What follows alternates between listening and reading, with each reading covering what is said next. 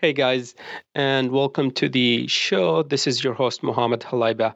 I know I initially held off from posting any new episode in order to give you some time to review the earlier episodes, particularly the ones without a specific topic, because they're formatted in a exam format. So they'll contain questions from every topic.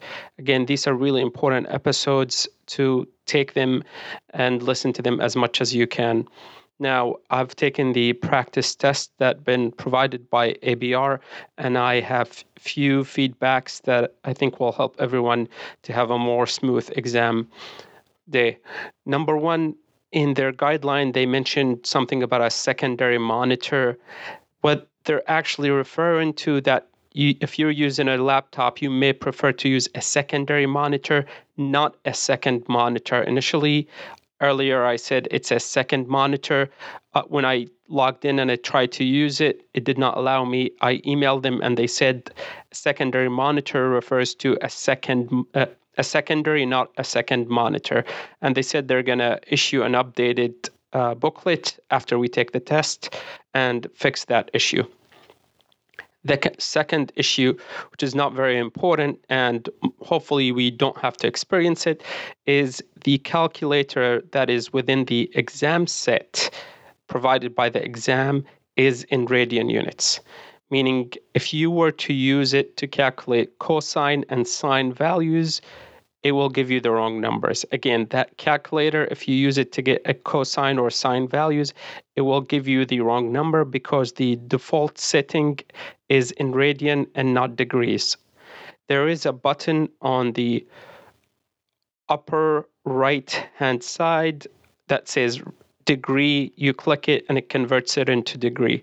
Again, the calculator is in radians, so if you use it for cosine and sine, it will not be accurate. You have to switch it to degrees. I don't think we'll use it. If you feel that you need to use a calculator with the cosines, you might be doing something wrong.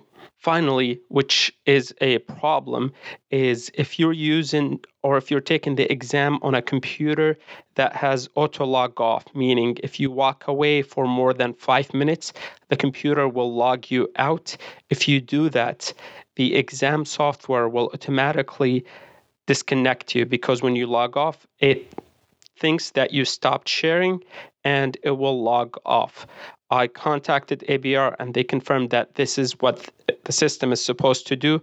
As soon as you log off, it will kick you out of the system. They said it will save you progression and you have to start the whole process again. You have to scan your ID, scan the room, and do all of that again to access your exam time. And this will count against your break time. So you have a total break time of 1 hour. If you get logged off the system or kicked out, you will have to scan your ID and restart all the scanning process. So my suggestion, make sure you take the test or figure out if your system has an auto log off. Most hospital computers do have, I believe, 8 or 10 minutes log off. I decided to use it on my own laptop and basically connected my laptop to a monitor.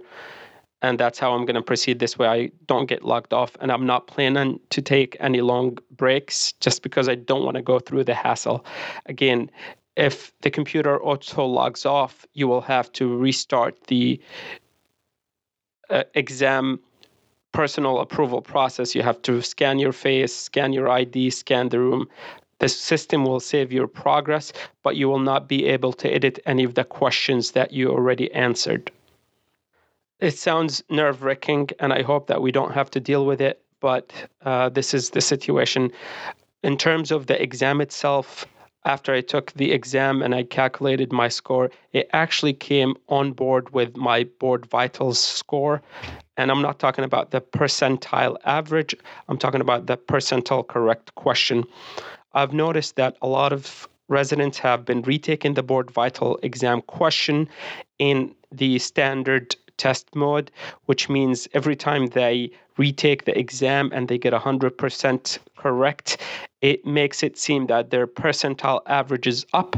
So if you're not doing the same thing, your percentile average will be dropping down without you taking any test. So if you see that your percentile average is dropping down, it's not that you're messing up, it's that some people are repeating the question bank in a test mode, and they're doing so well because they're taking the questions more than once and dropping the whole percentile average. So you need 80 percentile to be at 50%. I will be posting another episode today that will focus on high yield MRI topics. I promised I was going to make this episode, and I'm finally now getting to it. It will focus on basically MRI artifacts and the confusing science of MRI and physics in general. Hopefully you can listen to it, and hopefully you will find benefit in it.